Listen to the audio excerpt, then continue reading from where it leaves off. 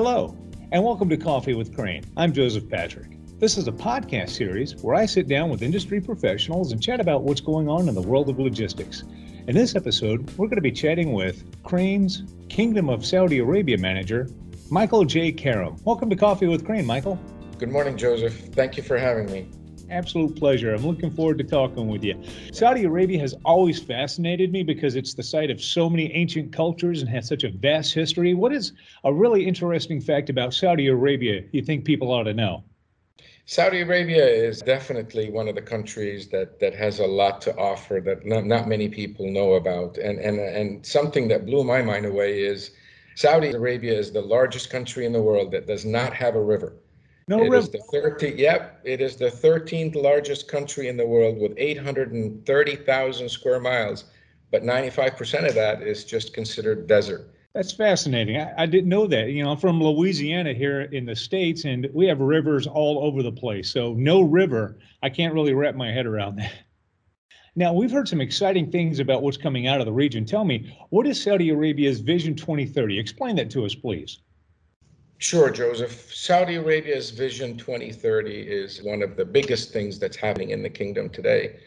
The vision will be based on three pillars in the kingdom. The first pillar in the kingdom is the status as the heart of the Arab Islamic world.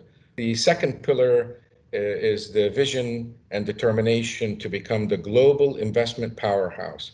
The nation holds the strongest investment capabilities, which will harness to stimulate the economy and diversify their revenues. And what's the third pillar? The third pillar is transforming the unique strategy of location into the global hub connecting three continents, Asia, Europe, and Africa.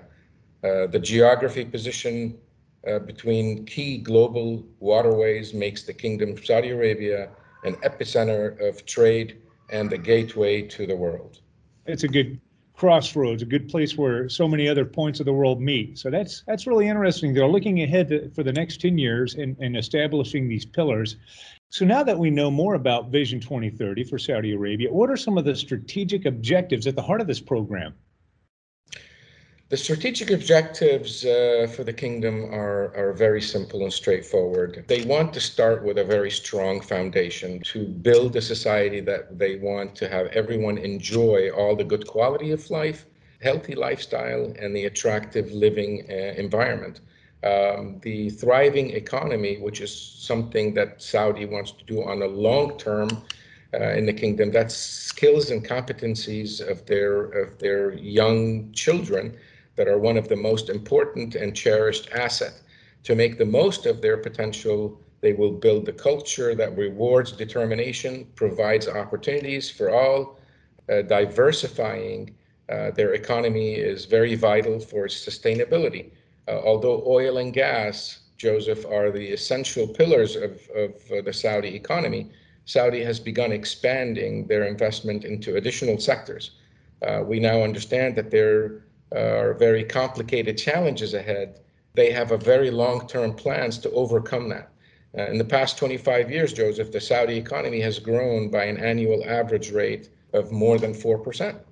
Oh, excellent. Most excellent. They're thriving, they're growing, and they have a plan for the future. That's just smart governance. And without a doubt, there's several action plans to help achieve these objectives. Ultimately, what would you say is the vision realization program for this, and how is that going to be implemented? VRP, Vision Realization Program, is objective that will focus on many items, but I'll give you the top ones that are focused on today. Okay. They are starting with a vibrant society. They want to provide the education that builds their children fundamental characters and establish empowering health and social care systems. Also, the objective of social contribution, large impact of nonprofit sectors, also supporting the growth of nonprofit sectors, empowering nonprofit organizations to create deeper impact in the kingdom. I keep hearing the same thing from you: growth, empowering, education, investing in the youth. This is just brilliant. And I couldn't be more excited about this. And how are they going to be implemented? The VPR is based on 6 key macroeconomic indicators. the GDP, the private sector employment, contribution to the local content, trade balance, government revenue, and non-government investment. The other VPR is the program targets. The targets will be reflecting the direct impact achieved by the program, consisting of KPIs adopted of the third level objectives. And relevant objective targets that will be reflecting to the program indirect contribution to the KPIs associated with relevant strategic objectives. How will the program be implemented?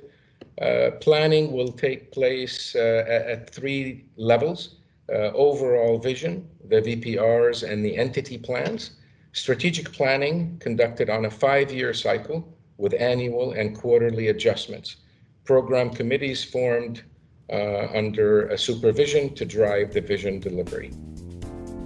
Michael, this has been highly educational and exciting for all of us. Sadly, that's all the time we have for Coffee with Crane today, but thanks for sharing your time with us today, sir.